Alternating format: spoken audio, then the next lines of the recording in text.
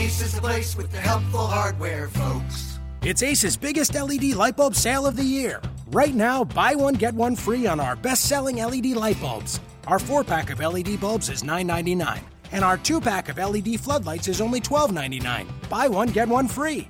There's no limit on how much you can save, so stock up now. Hurry in. Buy one, get one free on long-lasting 10-year LED bulbs, now through Monday, only at your neighborhood Ace. See participating stores for details. You are Locked On Magic, your daily Orlando Magic podcast, part of the Locked On Podcast Network. And it is September 13th, 2016. You are indeed Locked On Magic, part of the Locked On Podcast Network. And today, and really for the rest of this week, we'll have some special guests starting today with Wes Goldberg and David Ramil of Locked On Heat. A little bit of a long conversation, so I'm not going to spend too much time setting it up. Be sure to stay tuned after as I add some additional comments to that as well. Of course, be sure to listen to all the great podcasts on the Locked On Podcast Network, including our friends from that cover that team in South Florida, the Miami Heat, on Locked On Heat. David and Wes do a fantastic job. They're both in for Summer League. Fantastic people. I would give them 5 stars if you could rate people on iTunes, but all I can do is rate their podcast on iTunes, and so I would give it 5 stars. Definitely worth a listen if you care to know what's going on with the Heat. And really, you should be doing that for all the Locked On podcasts, including this one, Locked On Magic. You can find us on Audio Boom, iTunes, and Stitcher. Give us a 5-star rating as well as a nice review. We certainly appreciate that as the season comes closer. Be sure to tell your friends as well. And if your friends aren't Magic fans or aren't Heat fans, you can also tell them that they can find just about any NBA or NFL team that they're looking for on Locked On's Podcast Network. We've just had a big announcement that Danny LaRue would be running Locked On Warriors. You've, of course, got Locked On Buccaneers, Locked On Jaguars, and Locked On Dolphins as they wrap up their recaps of Week 1 and head into Week 2 of the NFL season.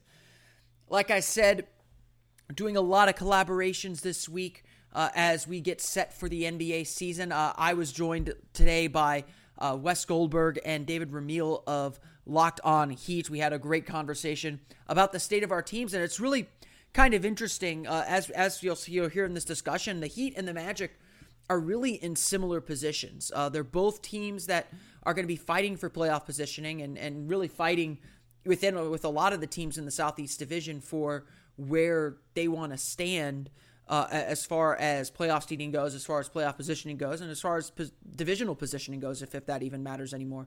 But the Heat are full of questions, just like the Magic are, especially in the wake of Dwayne Wade's departure and the questions about Chris Bosh's health as well. It's a really, really interesting conversation. It's incredible to think how successful the Magic and the Heat have been as franchises. Probably the two most successful of the 4 late 80s expansion franchises.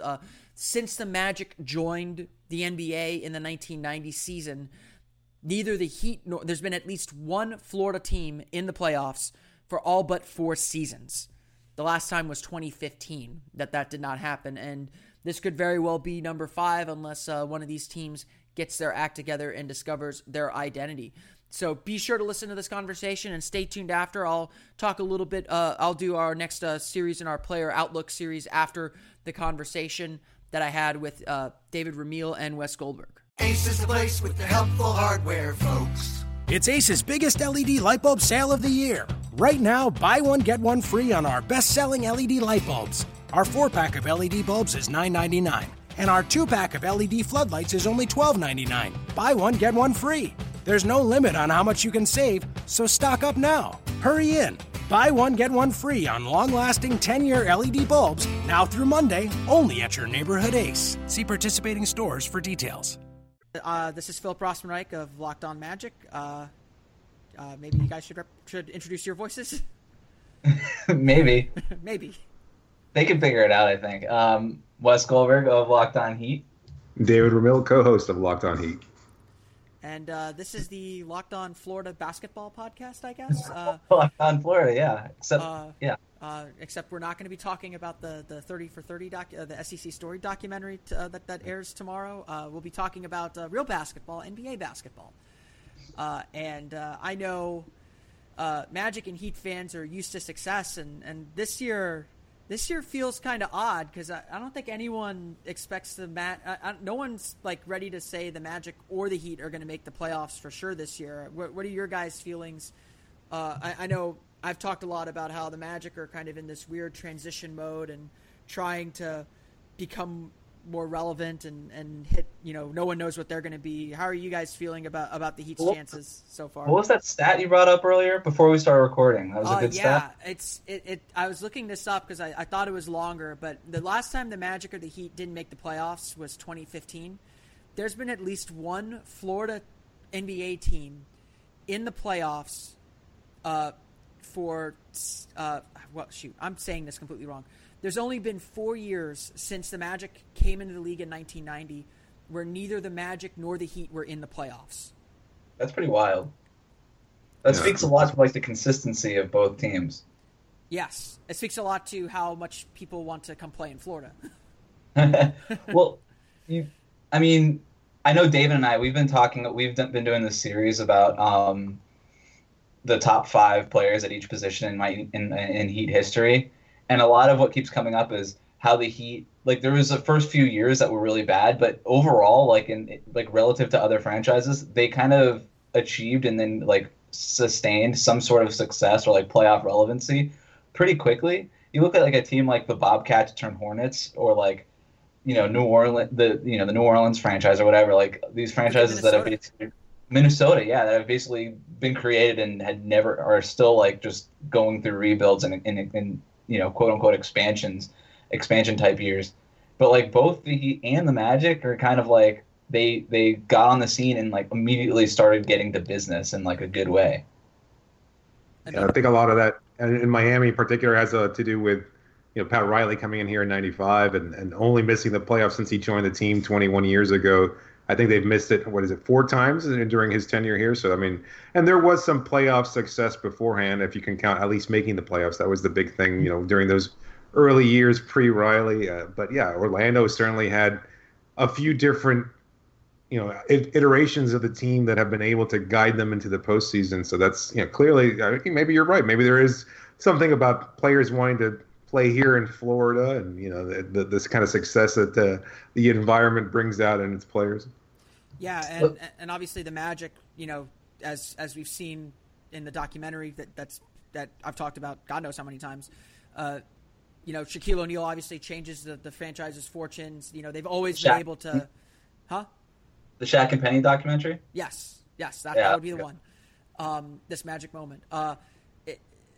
Shaq obviously changed everything for the Magic, and the Magic have always been very, very good about finding another star. They went from Shaq to Penny, skipped a year, went to T-Mac, then straight to Dwight Howard. They've always had a star, and I think what's really been interesting about the last 4 years in Magic history is they undertook this massive rebuild, which they've never had to do. They've always kind of gone for the quick fix, and now they've tried to do this massive rebuild. They haven't been able to find that star, and it may surprise you guys about this, but the Magic, the 4-year playoff drought that the Magic are in right now is tied for the longest playoff drought in team history with the first 4 years of the franchise. So I think there's a lot of pressure to make the playoffs this year, and that at least partially explains, I'm sure, some of the questions you'll have about what the Magic did this summer. Well, let's get into that because, you say that the team's lacking a superstar, but they've made several changes. Why don't you break down for our listeners a little bit more about what's happened in Orlando and what you can expect out of the team this year? Well, if you haven't heard, quite a bit happened in Orlando this offseason. It all started. I'll spin you a yarn here. It all started when Scott Skiles resigned quite suddenly at the beginning of the summer. The Magic went out and hired Frank Vogel, which I think has been universally praised. I know I had people telling me the Magic should fire Skiles to go hire Vogel once the Pacers announced they weren't going to renew Vogel's deal. But then after that, things seemed to get stranger in some sense, but also if you think about some things through, it does make a little bit of sense what the Magic are gambling on, at least. They went out and traded Victor Oladipo along with their first-round pick Domantas Sabonis for Serge Ibaka. They went out and signed Bismack Biyombo to add more rim protection and front court help. They re-signed Evan Fournier. They added some veterans like DJ Augustin and Jeff Green in free agency. And they really transform the roster. And a lot of people, certainly national media, have asked, what are the Magic doing? This really doesn't make sense.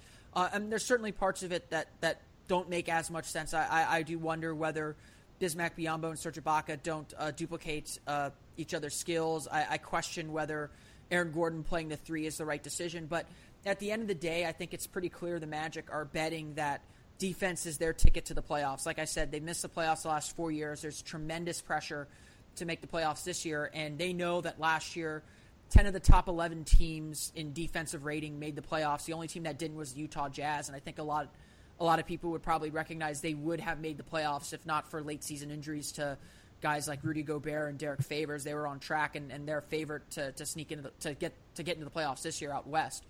But the Magic know defense is how you get in, and you can figure things out from there. If you have a strong defense, you have a good chance. And so I think the Magic are banking on that to get into the playoffs, and that's really what drove all their decisions, from hiring Vogel, from getting Ibaka, for signing a Biyombo, to even moving Aaron Gordon to the 3 more permanently. They're trying to establish an identity that they've been missing for the last 4 years, and so they made a lot of changes this summer. There's a lot of questions about whether guys can step into roles. I certainly have a lot of questions myself, but we'll see what they end up doing and how it ends up coming down in a couple weeks here.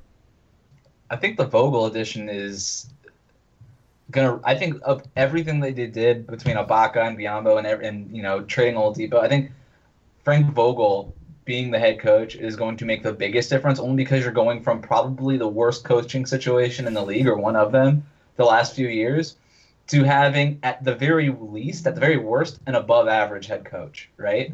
And so just that difference between like absolute garbage, and I don't want to like diss Scott Skiles and Jacques Vaughn all that much, but there was no real proof that any they even really existed during games, or that they were even there.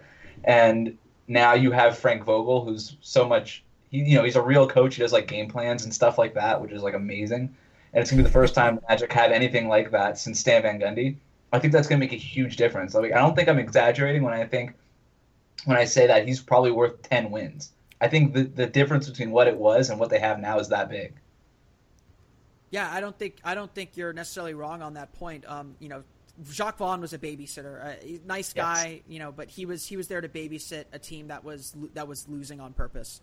That dude was like quoting Maya Angelou or something, like in his introductory press conference. Yeah, I remember. I think he did. It was some sort of some poet. I was like, what is this? Like, I was at that press conference covering it when I lived in Orlando, and I was like, about Jacques Vaughn, because he came from the Spurs. I'm like, this has to be good. And then I walked out of that press conference like, who the hell is this guy? I like when they hired Jacques Vaughn, I was like, he's there to get you to the guy. And yeah, when they finally asked him to start winning games, he couldn't do it. And you bring in Skiles, and Skiles has his track record, and the Skiles effect kicked in 2 years before the Magic expected it to, and they pretty much got saved from themselves, because as much as Skiles was a problem, they did improve by 10 wins with Scott Skiles at the helm. And I agree. I think Vogel's worth at least 5 or 6 wins on his own. I wasn't against bringing back much of the same roster with some added veterans and Frank Vogel in the mix to see if that group could take another step. But obviously the Magic felt a little bit more pressure. They went out and got some players that were a bit more of a sure thing, I think, and moved on from some other players.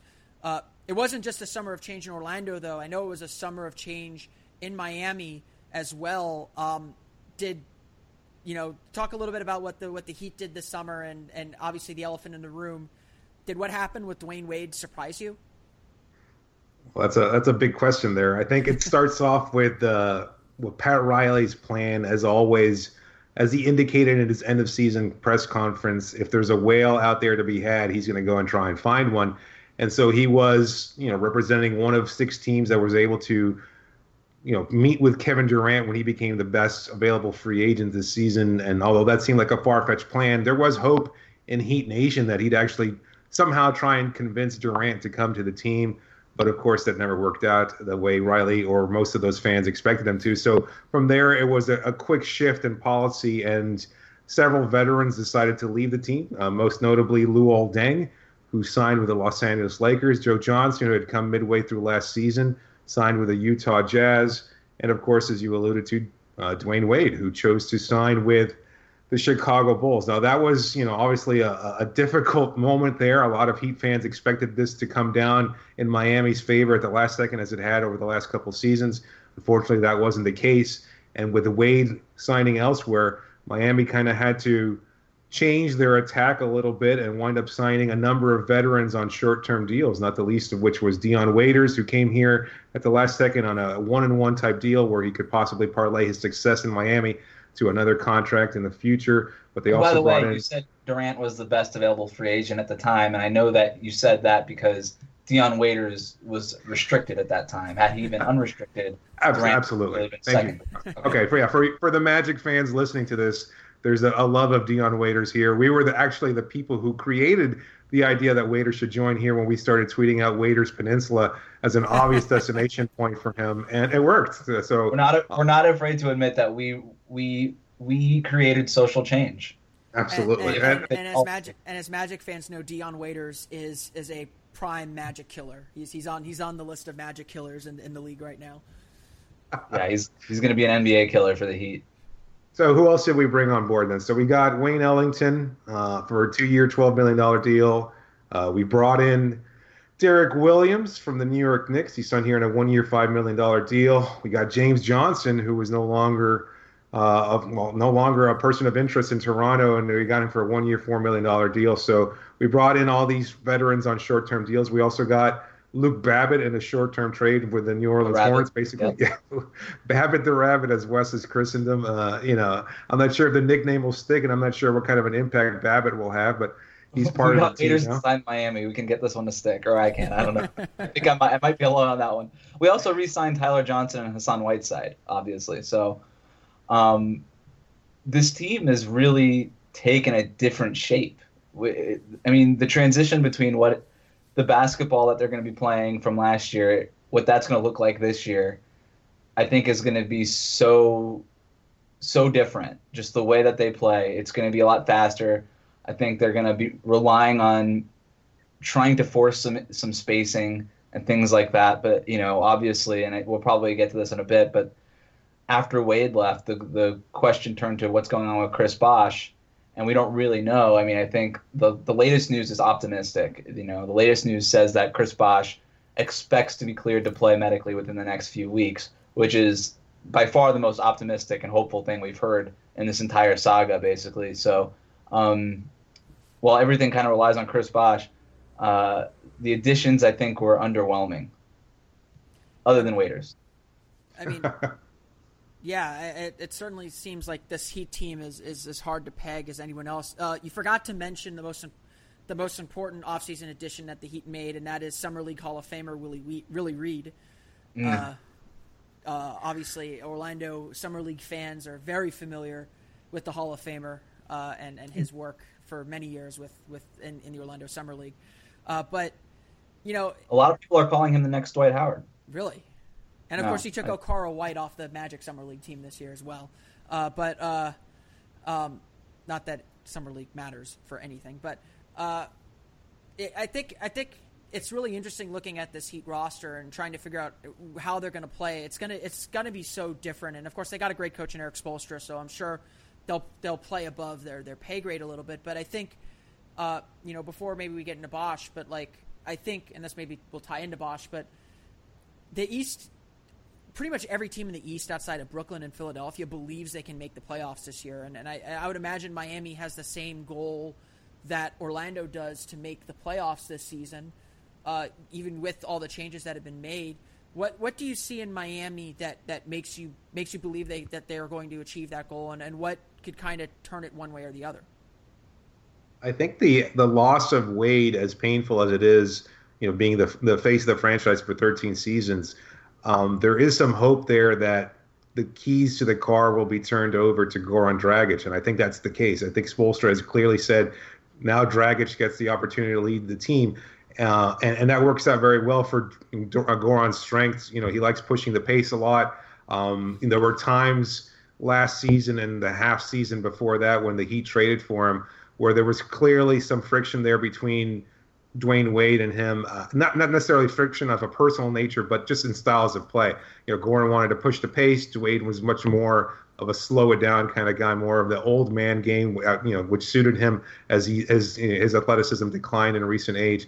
So I think with Dragic in charge there, I think we're going to see a new version of this team that we haven't seen in recent seasons, one that pushes the pace and that plays to the strengths of guys like Hassan Whiteside, Justice Winslow, and Josh Richardson, who was expected to be the starter before he underwent an injury issue.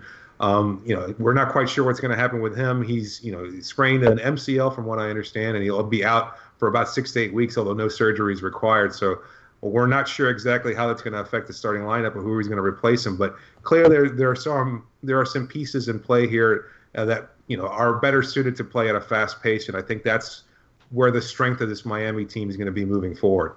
I think just to jump on top of that, a lot of the issue with Miami last season was while they had great individuals, Joe Johnson, Wade, Luol Deng, Hassan Whiteside, Goran Dragic, I mean, none of them really, Chris Bosh for the first half of the season, but none of them really fit together. So it was a lot of, okay, your turn, okay, my turn type of deal.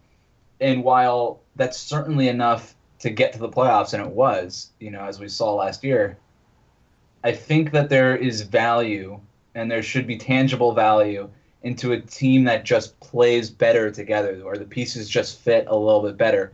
And I think the way that this team projects, this team fits better together. So while they clearly are not going to be as good as they were last year, I don't think the drop is going to be as severe just because you're getting a little additional value from a team that has more chemistry, at least from a skill standpoint.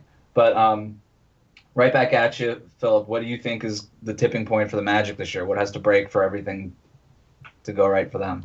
Yeah, I think what you're saying about the Heat is very similar to the Magic.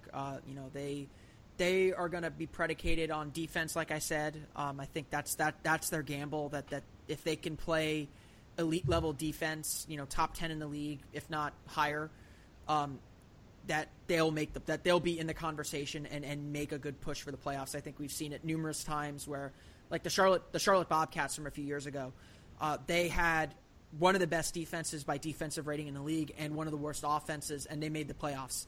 Yes, they got swept by the Heat, I think, in that series, but they were in the playoffs, and that's ultimately where the Magic want to go. But I think defense could be that good, though? Huh? Do you think Magic's defense could be that good? That's where I have a little bit of doubt in them. I think Vogel's track record is really, really good. He's coached a lot of really good defensive teams. But I remember also that was the promise Scott Skiles made too. Everywhere he's gone, he's coached really good defensive teams. And the Magic last year were 17th in defensive rating. And unfortunately, and I think this is actually the big question the Magic will have to answer in the first month or so of the season, I think this is where we start to, definitively say whether Nikola Vucevic is a starting center in this league. For the longest time, Magic fans have said to cover up Nikola Vucevic's defensive deficiencies, and he's better. He's continued to get better, but he's still not good enough. I think he gave up 52% at the rim last year, and it was down from 54, but 52 is still not good enough. We've always said he needs a guy like Serge Ibaka next to him, and there's only so many of those rim-protecting fours who can guard out on the perimeter with so many stretch fours now. And so the Magic went out and got Serge Ibaka. And you can tell every time, like Frank Vogel talks about Ibaka, that his eyes kind of light up. And he said, I believe we can teach Vucevic how to anticipate and get in position better. And then you ask him about Ibaka, and you can just kind of see his countenance perk up a little bit. Because Ibaka is, as much as he struggled statistically last year, you saw in the playoffs just what a disruptor he can be defensively. And the question I still have about all that is, well, Vucevic isn't Steven Adams on defense. And even when Ibaka and Enes Kanter were together, Ibaka couldn't cover up all of Kanter's mistakes. And so I think the big question and the big question the Magic have to answer almost immediately, because this whole season rests on having a great defense, because their offense is going to be very piecemeal. They don't have a true star. Ibaka's never used more than 20% of possessions in his career. Evan Fournier took a big step next year. Can he take another one? Is Aaron Gordon going to be able to play the three? They don't have a lot of three-point shooting, so how are they going to spread the floor? Nikola Vucevic is a reliable offensive player, but does his defense outweigh his offense for a team that needs to be elite defensively, not just good? The question then becomes, can you play defense with Nikola Vucevic as your center? And I'm a little bit skeptical, because I think one of the reasons Ibaka's defensive numbers went down so much is because so many more teams employ stretch fours, and Ibaka was pulled further and further away from the basket. I'd rather have Ibaka just planted in the paint at center than to have him guarding a four out on the perimeter and have to come in, recover, and then get back out to a potential shooter. And I think that could be a potential weakness in the Magic's defense that teams are going to try to exploit. And ultimately, I think it's not using Ibaka the most effective way that they can. And so I think the Vucevic question is going to be a big one that finally has to get some definitive answer. And they've got Biyombo now to put pressure on Vucevic as well. So they have a guy that maybe they feel comfortable starting now too, so that they can bring Vucevic off the bench and still use his offense. You bring up Ibaka, and obviously that was a pretty big trade completed, if I'm not mistaken, right on draft day. I think that's right. Yeah. They said they made the deal while they were on the clock, essentially.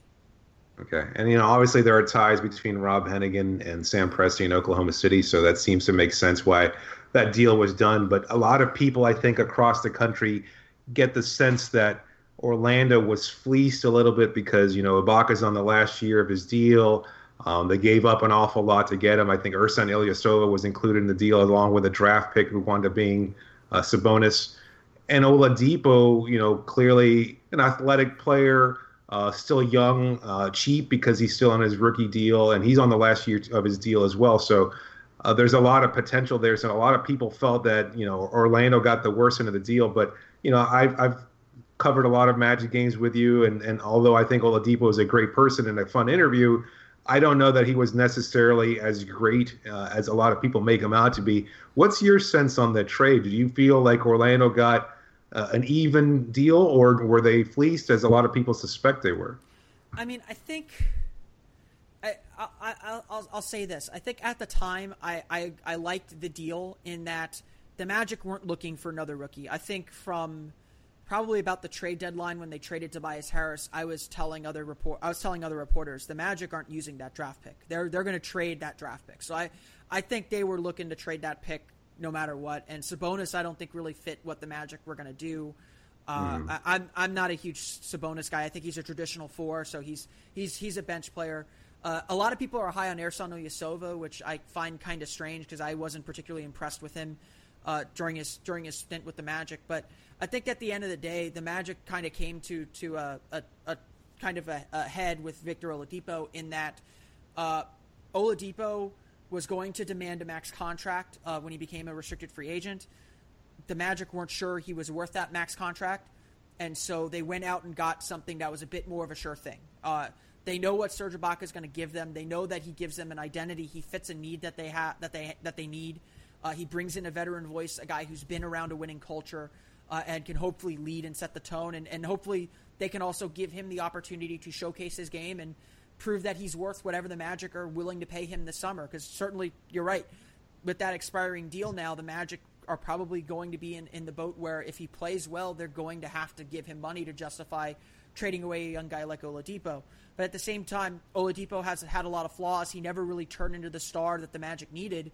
And so the Magic just went with a little bit more certainty, I think, than kind of seeing if Oladipo could spend another year trying to figure out if he's a star or not. And I don't think the Magic got fleeced.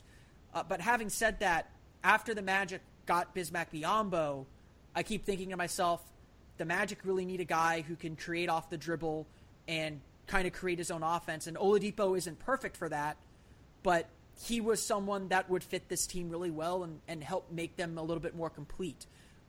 You could run a lineup with Gordon and Biyombo kind of on the block. Gordon can help spread the floor a little bit. You have Fournier, he's not a great defensive three, but you put a rim protector behind him, maybe he's a little bit better, and he's much better offensively as a 3 than a 2. And then you have Oladipo, who can still kind of turn into a star and continue to improve his shot and kind of begin to hit those marks that you need him to hit. And so that part of it, with in light of what else happened this summer, it confused me a little bit more than it did at the time. I think at the time I liked the idea. I felt that the Magic needed to do something to shake things up, and as the summer went on, it was just like, well, seeing how these pieces fit is a little difficult to see at this point. Personally, I love the trade for both sides. I think that we have a tendency to try to figure out who won or lost a trade like immediately after it happens. Sure. But I thought it made a lot of sense for both sides. I mean, you look from the Thunder, this is pre-Durant going to the Warriors, but even after that happened, it still makes sense, I think, for the Thunder, because you looked at what Serge Ibaka was doing, and he plateaued in the situation he was in. I mean, you were talking about it earlier, how they made him play this stretch four position. They took him away from the rim, and with guys like Russell Westbrook and Kevin Durant and all that, and they needed as much space in the paint as they could find. So having Ibaka planted in there just wasn't working. And then on defense, obviously with the development of Steven Adams and Ibaka having to guard these new stretch fours, then it wasn't the right situation for him. And then on the same thing for Oladipo in Orlando, they were asking him to be the guy, and he just wasn't the guy. He's not a guy that was capable of being the number one or maybe even a number two option. I don't think that's his role in the NBA. I look at Oladipo as, a potential Andre Iguodala type, who certainly did that.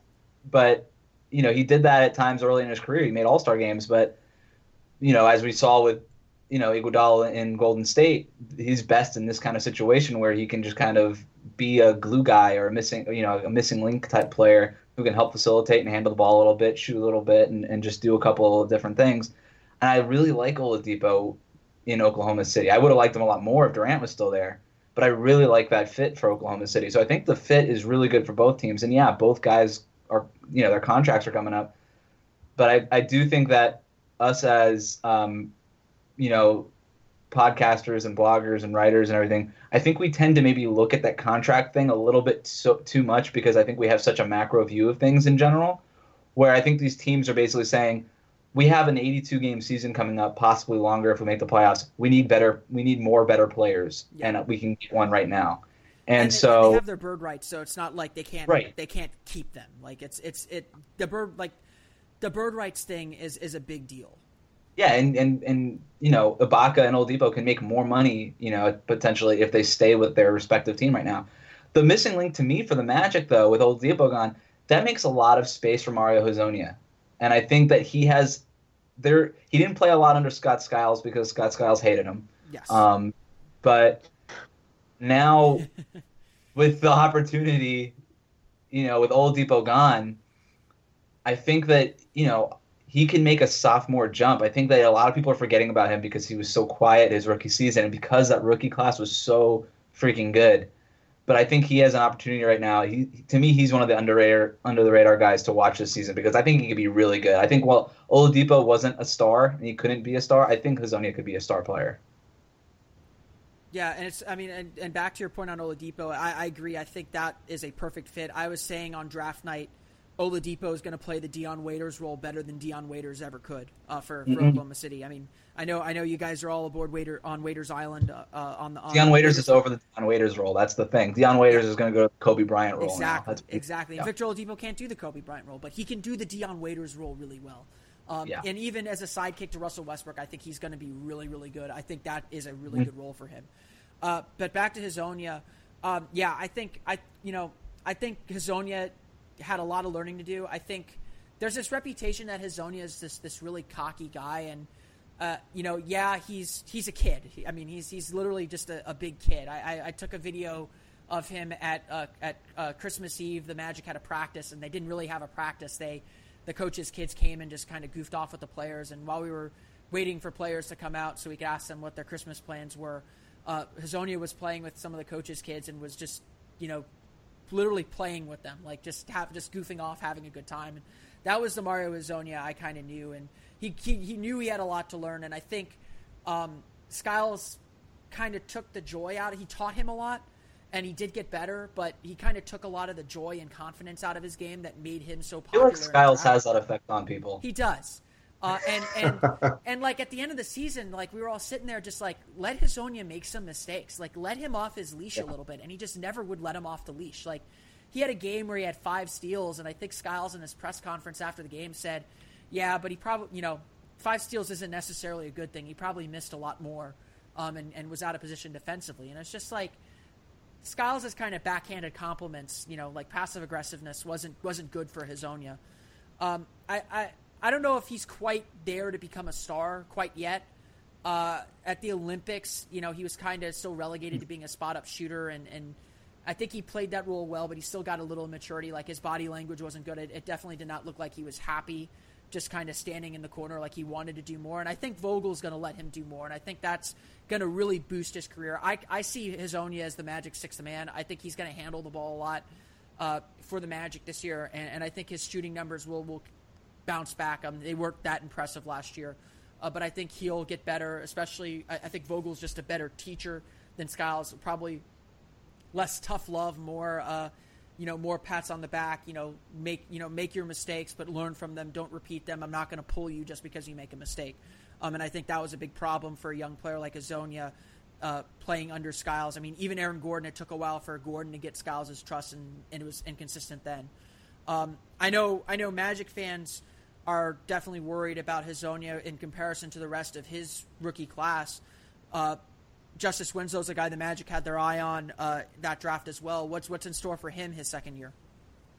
That's a good question. I think he's the one that everybody has their hopes pinned on as far as Heat fans are concerned, because with Wade's absence now, obviously he takes on a much larger role. And, you were there in Summer League along with us, and you heard from coaches, although I don't think we ever saw clear evidence of this while he was playing, but apparently the role is for him to become much more of a playmaker. He was handling the ball a lot more than he ever did during his rookie season. But of course, as you pointed out, it's just summer league and it doesn't really matter. But apparently that's something that they want more from him. With, although Goran Dragic is going to be obviously handling the ball a substantial amount, they want the ball in Winslow's hands, and they want him to be more of a facilitator, much more of a somebody who gets the offense going, because his shooting is still a problem. Now, we've seen reports, I'm not sure how many of your listeners know about it, but, Winslow's shooting was a real problem during his rookie season. He had defenders, shagging off him considerably. It was just some... Yeah, exactly. Yeah, he was a problem there. And he's got a great first step. He's a hell of a defender, but, as far as his jumper is concerned, that needs a lot of work. But apparently he's been getting it during the offseason. He's had a shooting coach who's been working with him. And, of course, that we're not sure exactly what the results of that will be, but everybody seems to be encouraged, as they so often are during the offseason. But I think that's the first step for him, is to kind of take that next step as a shooter, as an offensive facilitator, a playmaker. And then with a defender like him, there are so many different things that you can do, and he really gives the team a lot of versatility. As you probably remember, during the playoffs against Toronto, he played center when Hassan Whiteside was out. He's capable of guarding quicker perimeter players. He did a heck of a job during the regular season on guys like LeBron James and Paul George and others, Kevin Durant. There was a good stretch there where he was guarding some of the top scorers and players in the game, and he held his own very well. Even as just a reserve, he was able to come in there and infuse his own defensive identity there, and that was something that a lot of Heat fans took, they appreciated and took notice of. And I think that's the next step for him, is to continue to develop that and continue, like I said, being a playmaker. Yeah, I think with Winslow, you have a lot of the same questions you have with Aaron Gordon. Is he's got a lot of the right stuff. Like he's a good facilitator. He's a really, really good defender. The athletic potential is certainly there, but because shooting is so important in today's game, if he doesn't have that, it can really, limit his ceiling.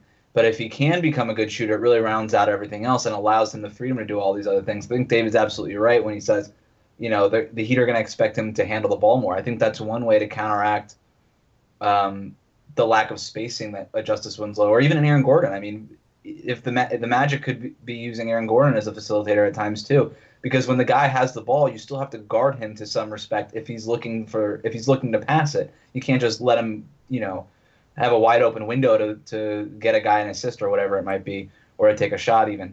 But I think that's one way to counteract for both teams. One way to counteract maybe their lack of spacing or lack of shooting when one of those guys are in the game. And Gordon said that Vogel has told him he wants him learning how to play pick and roll and being on the ball a lot more. And there's, it being muscle watch season. There was some video of Aaron Gordon working on his ball handling and, dribbling with tennis balls and, doing all those ball handling drills that NBA players do.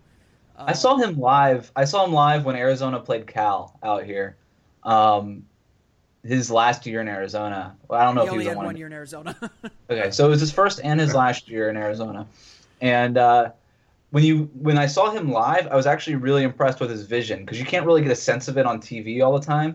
But when, in person, you can really see, like, okay, this is where this guy's looking, this is where he's facing, but he can really see all of his teammates. And I really thought that, as far as a ball handler, he wasn't great at Arizona, but you could definitely see that he had the touch or the feel to get guys the ball in scoring position. And I thought that was a really important part of Arizona's offense. And that was the year that they were ranked number 1 for a long time. They lost that game to Cal. That was one of Aaron Gordon's worst games statistically.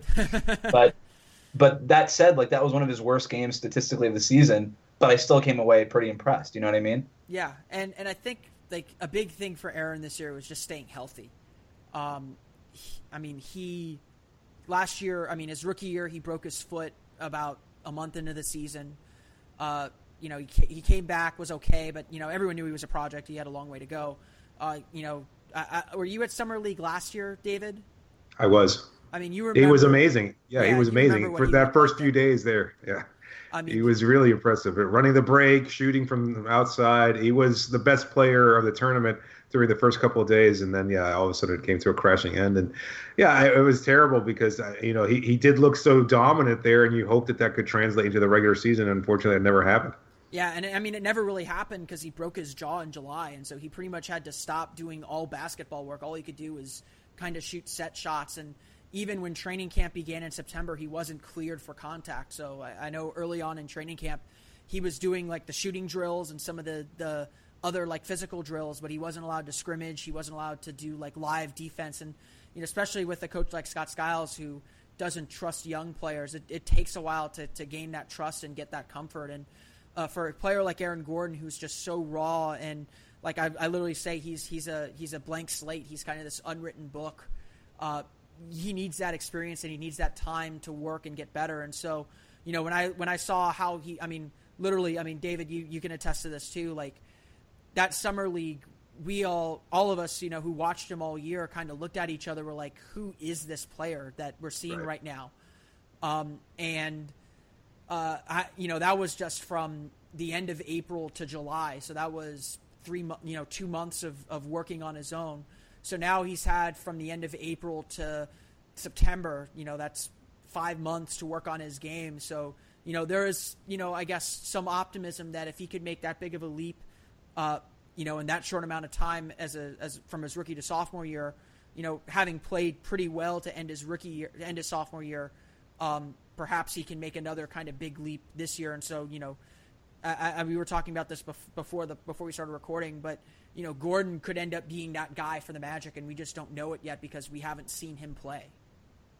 Yeah, that's a good point. And that brings up another player that I'm kind of curious about, and I'm sure you could probably discuss a little bit more, and that's Elfrid Payton. He's at a critical point now. He's at his third year, but he's had his struggles. Not just as a shooter. He did have some issues with Skiles. Whether or not they wanted to turn over the team to him and what kind of a role he could play with the Magic. How do you see him developing this season, and how do you anticipate him being able to work alongside Vogel, that in this new era? Yeah, it's been a short career for Payton. He's already had 4 head coaches. Vogel will be his 4th head coach, and he's at a really pivotal point in his short career. What's next for Elfrid Payton? How do the fans in Orlando feel about him, and what do you expect him to? How do you project for his development this year? Yeah, I think Elfrid Payton is probably the biggest mystery on the Magic roster. He had that great rookie year, and really, as bad as it seemed like Payton did, if you look at his at least production numbers, his points went up, his field goal shooting went up, his assists stayed kind of flat, but he seemed to take some steps forward. But where he took a major step back was defensively. And, I've probably spent my entire summer telling everyone who will listen to me the Magic have to be good defensively, and that has to start with Elfrid Payton. There's no getting around it. They have to get more from Payton on that end as kind of the point of attack. I mean, you talk about how bad Vucevic was. Payton was probably worse last year on the defensive end. Certainly defensive box plus minus suggests that too. But, I think a new coach, a coach that maybe trusts him a little bit more, isn't going to ride him as hard, will help. But I do wonder, can Payton run an offense that's a motion-based offense? We don't really know what kind of offense Frank Vogel is going to run with this Magic team. During Summer League, it looked like they were running some Princeton and some motion sets, but that's obviously Summer League, so who knows how much of that they're actually going to install with the regular team. But if it's another motion-based offense and Payton's off the ball more, that does, what's that going to do to his mindset? How's that going to affect his offense? Can the Magic get him involved in pick and rolls more to get him into paint?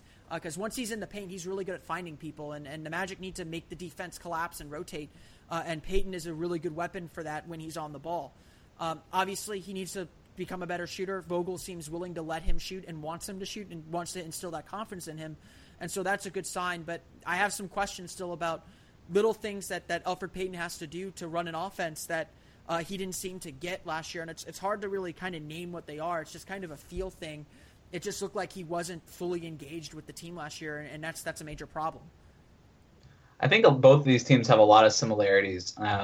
Both at point guard, can Dragic and Elfrid Payton take that next step? Can their respective teams get that return on investment that they were hoping for? Aaron Gordon and Justice Winslow, we already talked about, and their similarities. I think a lot of questions in the front court. Can Whiteside take that next step? Can Nikola Vucevic take a next step and round out his game as well? I mean, there's a lot of similarities here.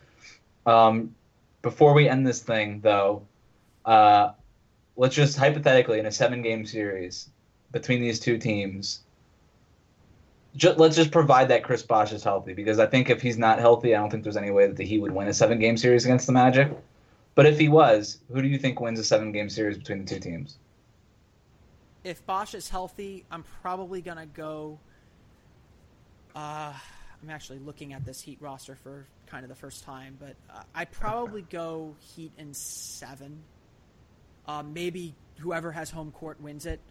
I think you kind of have to go best hold player. On a second. Yeah, hold on a second, because I've been in Orlando during Heat games, and let me tell you, that's not much of a home court advantage for Orlando.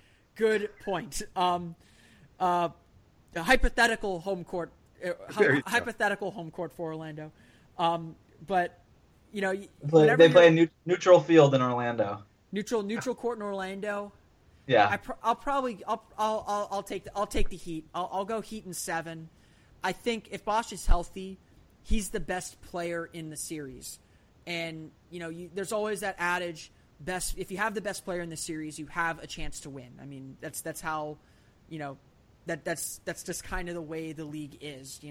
One player can affect so much, and while the Magic do have Serge Ibaka, and do have some guys who can defend Bosh, perhaps Bosh is a guy that can stir the drink, so to speak. A big thing that I've always said about the Magic is who's going to who's the straw that stirs the drink to steal the Reggie Jackson line. And Bosh, when he's healthy, can be that guy. He is as much of a star as anyone. He's as much of a star as any player that he'd have, as any player that would be in this series that we know of at this point. I think the Magic just have a lot of questions that they've got to answer about guys taking on new roles. That's Evan Fournier taking a step up too. That's Aaron Gordon figuring out who he is. That's even Elfrid Payton figuring out who he is. And I think Dragic is a really good point guard. I think he can fill in. He's a veteran. He knows what he's doing. The Heat have a lot of really good young guys, and Spoelstra and Vogel are two top coaches, and so I give the edge to the team with the better player, and I think that's Chris Bosh. And if Bosh can come back anywhere near the effectiveness that we know he can be as a player, that's a star. That's an all-star player right there. David, what do you think? Yeah, I think the Whiteside matchup is one that would be dominated by Miami there. I think he would be able to limit Vucevic somewhat. I think Ibaka would have his hands full at this point in his career with Chris Bosh, who's clearly a good perimeter shooter and still, as we anticipate, has the speed to get past a guy like Ibaka. I think the Gordon-Winslow matchup would be pretty good, because although Gordon's a little taller than Winslow, I think Winslow's still strong enough to be able to restrict I think Winslow's strong enough to restrict Gordon there, and I think it all depends on whether or not Josh Richardson can continue to develop. Also, I think Evan Fournier is an underrated scorer. I mean, he's a hell of a shooter, as Philip attested to, and he's not a bad defender overall. So he's a really good player that has gone under the radar. But I like the matchup in Miami's favor. I'm not sure how you felt about him, Philip, but I think a lot of people across the country probably aren't aware of how good Josh Richardson can be. We saw a lot of that potential last season. We saw it during the playoffs, and you saw it up close in Summer League. But I think he's expected to be a major part of this team moving forward. He's a second-round pick, so he's a great value there. But I think Heat fans are expecting a lot from him. So if I had to pick, I'd say Heat in 6, to be honest with you. Maybe I'm a little biased, although I do cover the Magic quite a bit. But I think the Miami team is just a little deeper, a little better at this point, especially if Chris Bosh is available. I'd probably have to say the same thing. I mean, what really strikes me as interesting for both of these teams is that they can do some cool lineup stuff. Like for the Magic, I think there's a lot of interesting lineup stuff that they could do with, whether it be going small with Ibaka at the 5 or going big with, Ibaka at the 4, Biyombo at the 5, and then like Aaron Gordon, Evan Fournier, and Mario Hezonja, like rounding out the rest of that lineup. I think that could be. If the Magic are going small, they could go Gordon at the 5, I think. Yeah, and that's what. And with the Heat, they could go with Winslow at the 5. I mean, obviously, I don't think it's ideal for either case, but both. I know the Heat have done it. The Magic can do it. I think there's some cool stuff there. That said, I think that the Heat are a little bit more seasoned. I mean, their team is young, just like Orlando, but Richardson and Winslow were both in the playoffs last year. Whiteside has playoff experience. I think that matters for something. If this were a playoff series or whatever, I don't know what this series really is, but it was my question, so I should probably know. But it's a theoretical battle for the state of Florida before we all sink underwater, I guess. Yeah, I want Bosh. Like if that was, I trust Bosh with that. It's the NBA version of the Walmart Sunshine Cup. The battle of the pub sub. All right. Well, that's all the questions I think that I have. I mean, the only other thing I could think of was who has better hair between Elfrid Payton and Justice Winslow, if everybody wants to just take their pick. Not even close. That's Payton in the landslide, I think. That's Elfrid in 4 right there. I'm gonna have to rep Justice Winslow. I don't know why, but I'm just gonna rep him. I feel bad. He can't get swept. I mean, if you want a hair battle, Evan Fournier versus Justice Winslow perhaps is a little more competitive. Yes, I mean Elfrid has his own don't they wear wigs to games? Don't fans wear Elfrid Payton wigs? There are fans that have Elfrid Payton wigs. Yeah, see, I mean if you have your own hairstyle, as a wig, I think clearly you have the advantage there. I mean if James Harden has his beard, and Anthony Davis has the eyebrows, I think clearly Payton takes this battle. Well, I don't disagree with you. I just can't let Winslow get swept. I'm a Heat fan. I can't let it happen. All right.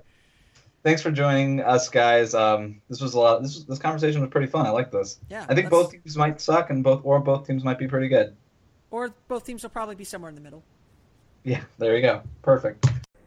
Ace is the place with the helpful hardware, folks. It's Ace's biggest LED light bulb sale of the year. Right now, buy one, get one free on our best-selling LED light bulbs. Our 4-pack of LED bulbs is $9.99, and our 2-pack of LED floodlights is only $12.99. Buy one, get one free. There's no limit on how much you can save, so stock up now. Hurry in. Buy one, get one free on long-lasting 10-year LED bulbs, now through Monday, only at your neighborhood Ace. See participating stores for details.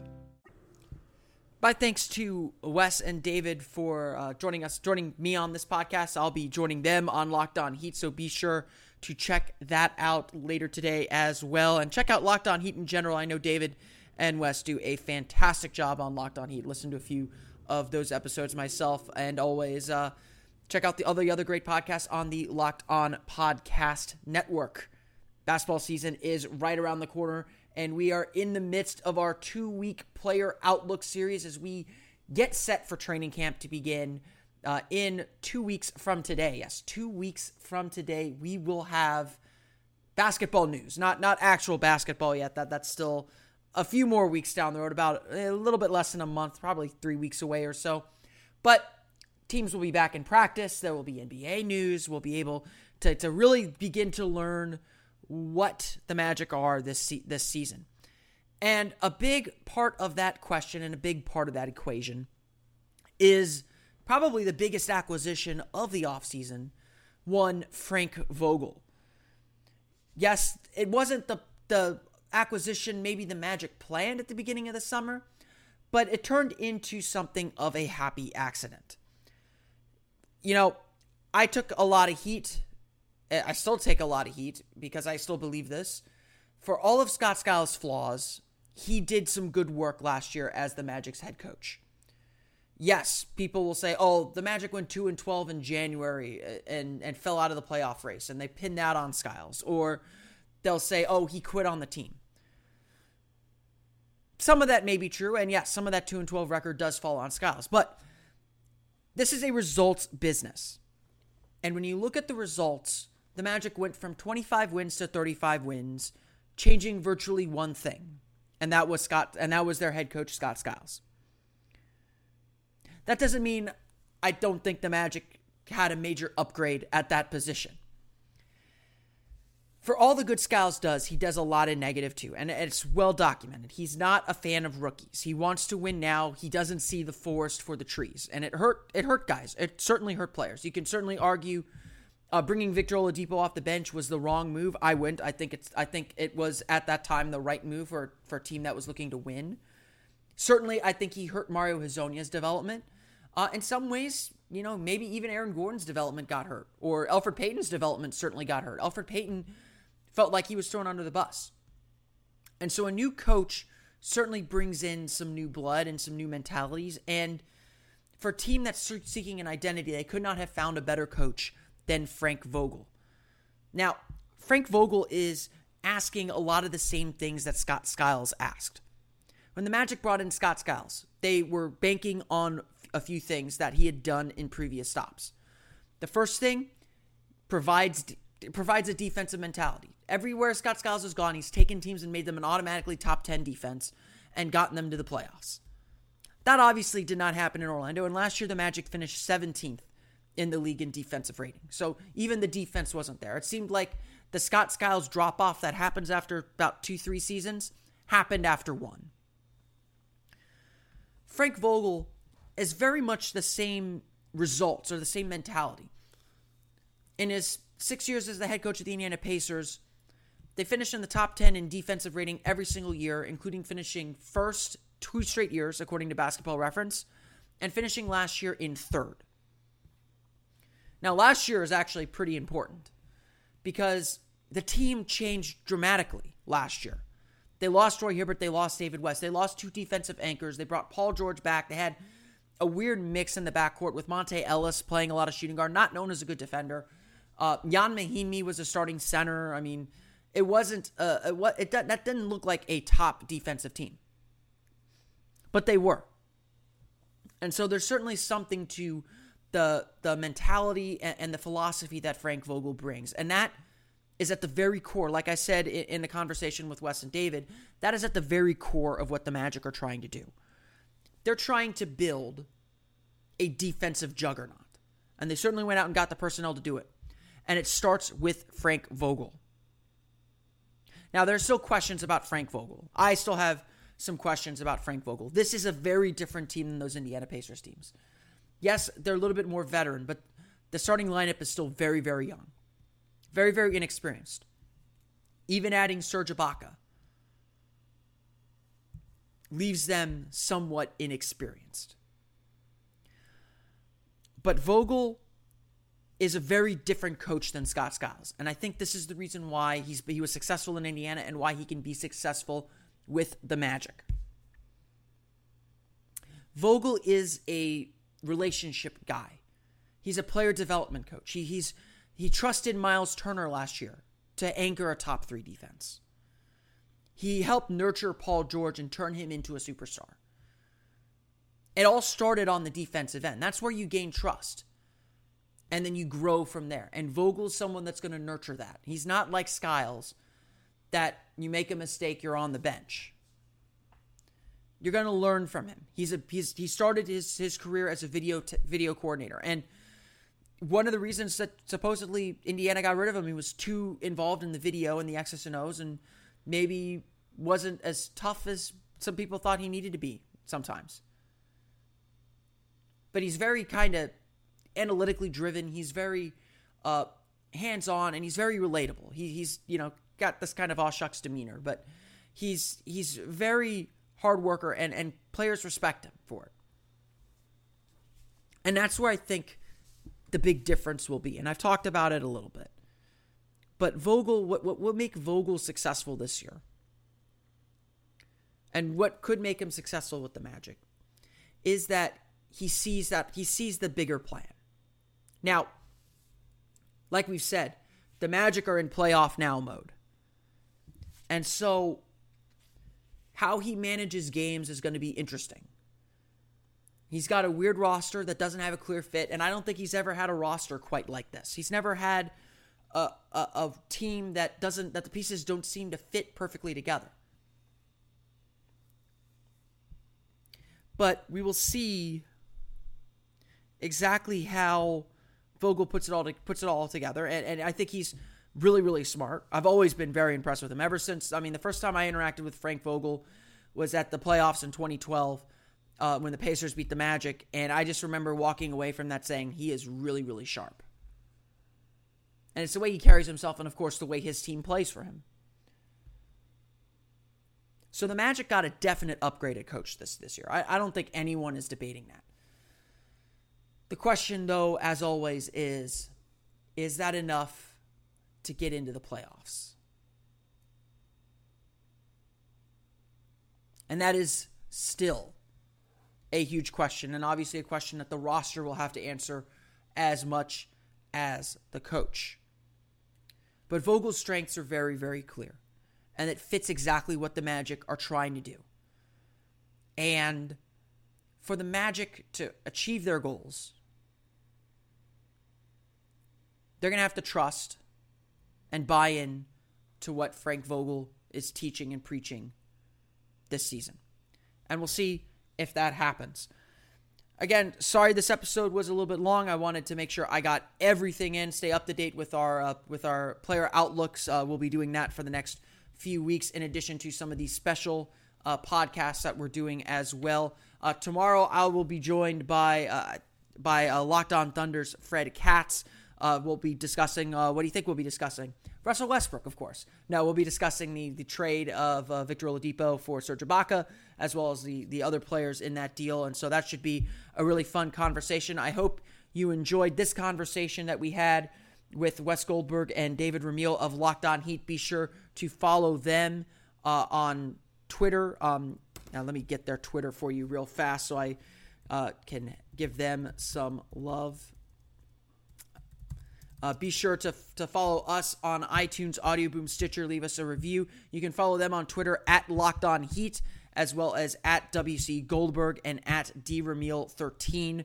I know they would appreciate that very much as well. Be sure to give them a listen and check out their podcast as well. You can also follow me on Twitter at OMagicDaily. Be sure to drop us some love on iTunes as well. We appreciate all the positive reviews, as well as any feedback you have for the show. I will be back tomorrow with another episode of Locked On Magic. Until then, have a great day, everyone. We'll see you tomorrow. You are Locked On Magic, your daily podcast on the Orlando Magic, part of the Locked On Podcast Network.